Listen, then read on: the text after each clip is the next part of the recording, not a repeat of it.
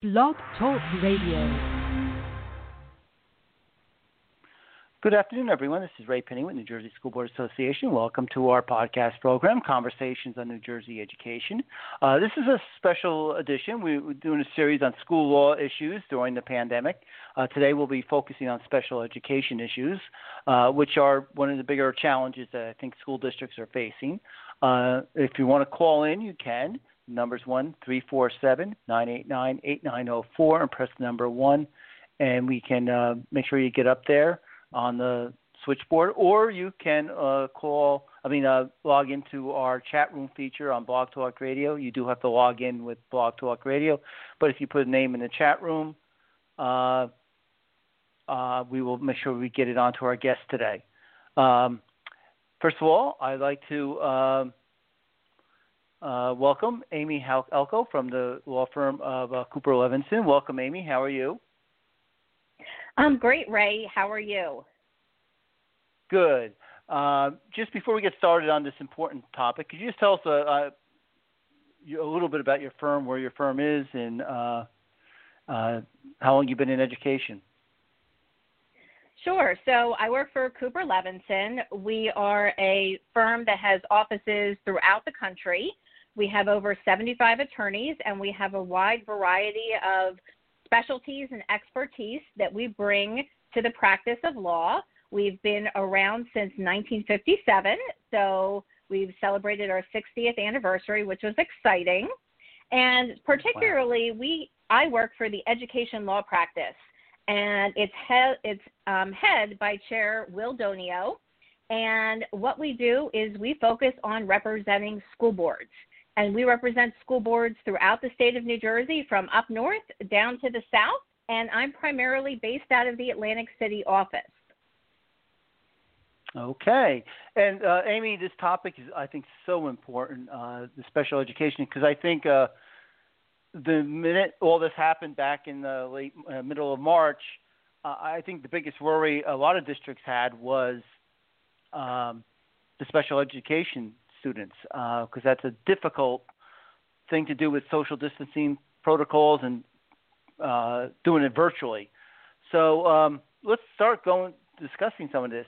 Well, first of all, how do you do a virtual IEP meetings? What are some things that we should be aware of as we go into that? Because most of the IEP meetings have been virtual. So that's a great question.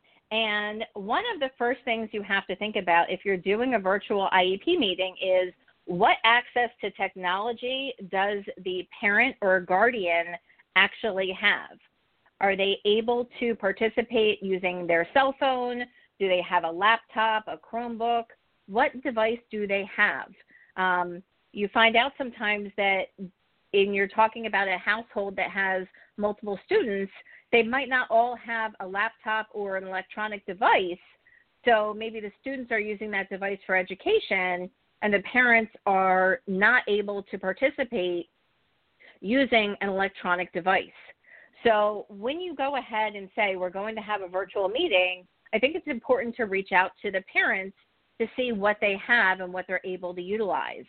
If you think about it, prior to the pandemic, schools were able to have meetings where parents would call in and participate virtually, or where they would video conference in.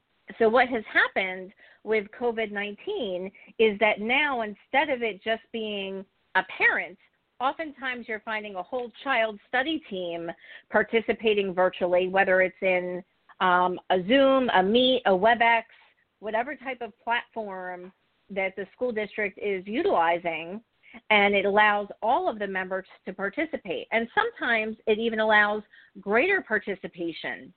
And what I mean by that is, if somebody is maybe a contracted service provider and not a full-time district employee, sometimes it's much easier to participate in an IEP meeting if they don't have to actually drive to the district, but instead can participate virtually. So one of the things I'm finding is that you actually have more participation because it's easier for most people to just hop on a meeting for a short period of time than actually drive to a location and then attend a meeting. So, and just even though, go ahead. I was just going to say just one little quick thing that came to my mind. If you need something signed at the end of this for an agreement, how do you work that virtually? Can you do an electronic signature, or do you have to use the mail? So what most people are doing are emailing documents to parents. If parents are capable of signing them and scanning them in, you can accept that and then just send in the original with the child or plop it in the mail. Either one is acceptable. And when you talk about these meetings, even though most districts are back in person in some fashion, although there are a handful of districts that are still completely virtual, but the ones that are back in a hybrid fashion or a full-time fashion tend to still have these virtual IEP meetings. And I think, one, it's to limit COVID, but two, it really assists districts in having efficient meetings. So again, just some quick tips. You want to make sure the parent has the proper platform. You want to make sure all the parties are included. And extremely important is to make sure that everybody on the district side is trained in what we call netiquette. And that means, are they aware of background noises? Are they aware of muting themselves if they're going to say something or talk to somebody else? So you want to make sure all of your district staff have been appropriately trained in what your district's requirements for good netiquette is. Finally, for a virtual IEP meeting, you want to make sure that you handle it just like a regular meeting. So just because it's virtual doesn't mean you don't go through all the normal processes, you don't introduce everybody, you want to make sure you go through the evaluations, ask questions, and you really engage in that interactive process with the parent. Ray, as you can imagine, because we are relying on technology, that means that once in a while you might have a little technology blip. You could have a outage with your internet. You could have some problems seeing somebody or hearing somebody. So that is something you also have to take into consideration and make allowances for. Now, it's always been important, the communication between the district and the parents. I think it's even more important now that you continue that communication. Are there any tips on that communication with parents, even after the IEP meeting and as you're progressing with the services for the student? Absolutely. Communication is key. And oftentimes when you are having a challenging situation with a student, the communication or the lack thereof often takes the direction of where the parent is going to be. So what do I mean by that?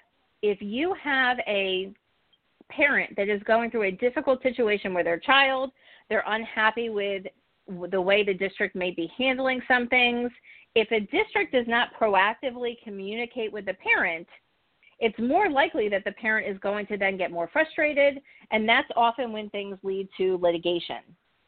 It's very important to communicate with the parent, especially when we're talking about special education students and their needs.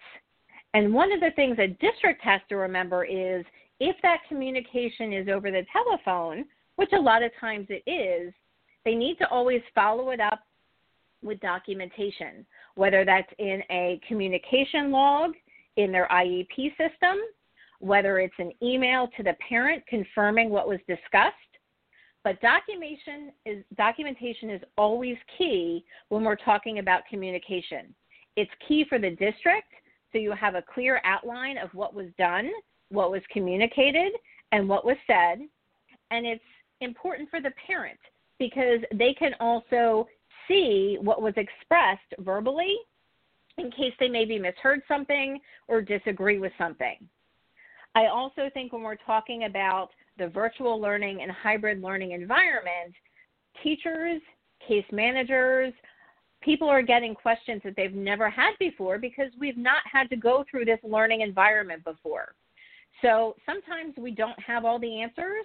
My advice to all of our school district employees and our boards of education is to answer the questions the parents have, knowing that the answer might not be perfect, but no answer is the worst answer.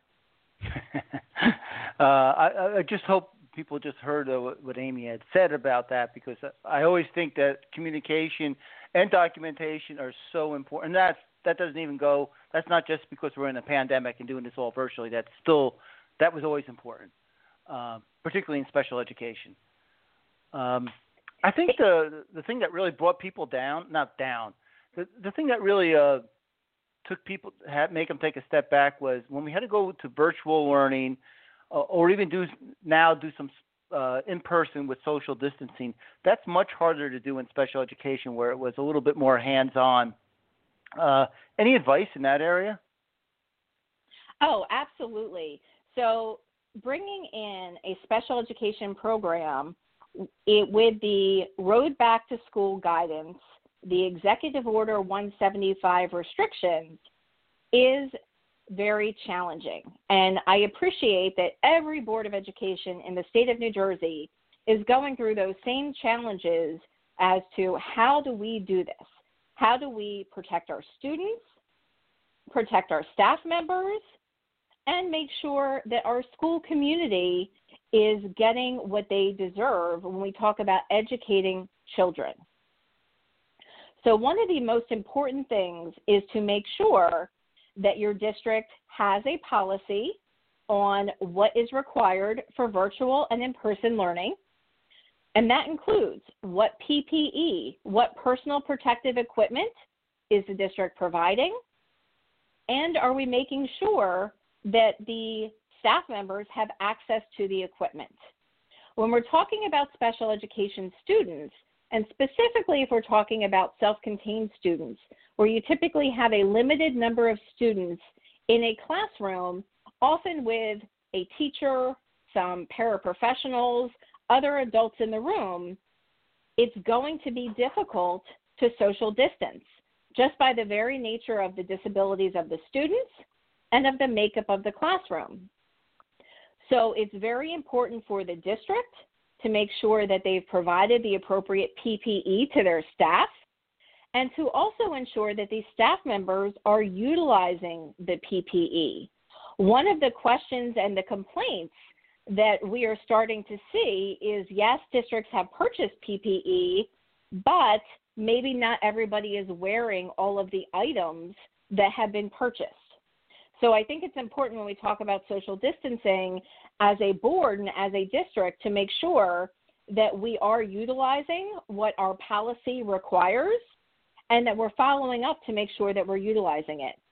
Oftentimes in these self-contained classrooms, you'll have some type of plastic barriers for the students to help with social distancing. In addition, you'll have your staff members that oftentimes have gloves, face shields, face masks. Sometimes those staff members are in scrubs or gowns, so a variety of levels of protection. One of the key pieces that we're finding is, especially for the younger special education students in the self-contained classrooms, it is difficult to wear a mask. So one of the things your district should be looking at is if you have students that are having challenges with wearing masks, what plans do you have in place? Do you have a program to help teach them tolerance to wearing the mask? Do you have communication? We talked about that a minute ago. Key communication with the parent to express the need for the child to wear a mask and to practice at home, and really document those items. Because when you have the students in school, you need to make sure they're protected as well as the staff members are protected. I just want to follow up on when you talked about communication with the parents about the mask and other things. Probably most likely the students are not in their self-contained classroom as often as they were in the past. They may be in, but maybe not 5 days a week. Is it important then to, as a best practice, to kind of help the parents or train the parents on some of the issues that are going on, more so than you had in the past because the students are home? Yes, Ray. We've actually suggested not only training for parents on an individual basis, but also promoting district group training. So, for example, if you have a BCBA on staff or a school psychologist on staff, to certainly suggest maybe having some virtual meetings with parents to talk about strategies, best practices, because those parents are home, and obviously most of them do not have that same level of training that your specialists do in school and that your teachers have. So certainly a wonderful way to create some positive communication is to have some parents' virtual nights. One of the nice things about the ability to have these virtual meetings is that it's much easier to schedule them with parents now that you have the flexibility to just hop on a Zoom or a Meet and have a meeting and discuss concerns and issues in a proactive manner. And I also just wanted to touch on one other thing you just said, which was, everybody's not in all the time. One of the things that we're finding is some districts are really trying to focus on their special education needs students. So where maybe you have an A-B day, so you have a hybrid schedule, and kids in Group A come in Monday, Tuesday, kids in Group B come in Thursday, Friday, everybody's remote on Wednesday. Some of those districts are creating a Group C, and that is your self-contained special education students that are coming in 4 or 5 days a week, because the district is recognizing that it is a challenge and challenging to provide them with the level of services necessary in a virtual setting.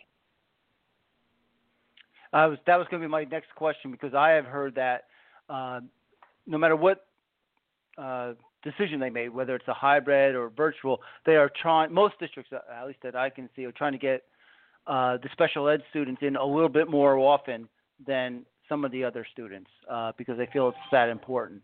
So you're seeing the same thing then? So, right, we're seeing the same thing, although what's interesting is it depends on the type of special education program. So we've been talking a lot about self-contained students, but there is a secondary issue, which is schools are focusing on those special education self-contained students, but what about your pull-out resource students or your students that are in an LLD classroom or an inclusion setting? So we are seeing a lot of creative solutions that districts are doing to assist those special education students as well, so they are benefiting from additional time in school. Now, that might not be 4 or 5 days a week. It could be an additional 1 day a week, but it is additional time in class. And I think that's important for the district to document and show that they are trying to work with all of their special education population and not just one particular group over another. Right, and I did hear, it was up north, that some parents were concerned that their student, if they were going in every day, would be identified as special ed, and they didn't want to have that. I don't know if that's something that you've seen, so you have to be careful of not making sure that the kid is identified as special education. Absolutely. So, yes, that's certainly a concern, and that's something to think about as well. And the nice thing about, if there is a nice thing about everything that's going on right now, is a parent at any time can say, listen, I want my child to have a completely virtual learning experience. And that is provided for in the guidance. That's an option that all districts have to provide. And even if a parent chooses hybrid first and they decide that they're just uncomfortable with it, they can certainly choose to go back to an all virtual setting, and the guidance does allow for that. I also wanted to touch upon, in your previous question, I forgot to bring this up, physical therapy, occupational therapy, when we're talking about hybrid and virtual. The guidance does say, even if you're a parent that chooses full virtual, that you can request some of the services in person. So you could be a parent that says, I want my child in a full virtual educational program, but I would like related services in person in the district. So there are options for that. As you touched upon earlier, in the spring, we could not do those services remotely. Now that law has changed, you can do services like physical therapy, occupational therapy remotely. But if a parent is choosing to come into the district to do so, even if they're full virtual, they can. Okay. And I guess it leads to another point. we were in one place in March and April and May. Now we're in a different place in September, and we're all trying to figure out where we're going to be, where the students are. What about the thing that kind of starts the whole thing, assessing where a student is? Because in many cases, we didn't know, we haven't really seen the student in person for a long time. So any advice on assessing the student? Yes, absolutely. Districts need to be using benchmark assessments, different types of tools that they have to determine where the student is now and where they were the last time they saw them. It's really important to see, did they make progress during the pandemic? Did they make progress in the spring and in the summer over ESY if they went to ESY, or no? Are they not making progress? And if they're not making progress, then I think we have to go ahead and say, what can we do to possibly revise the student's program to assist them in making progress with their IEP?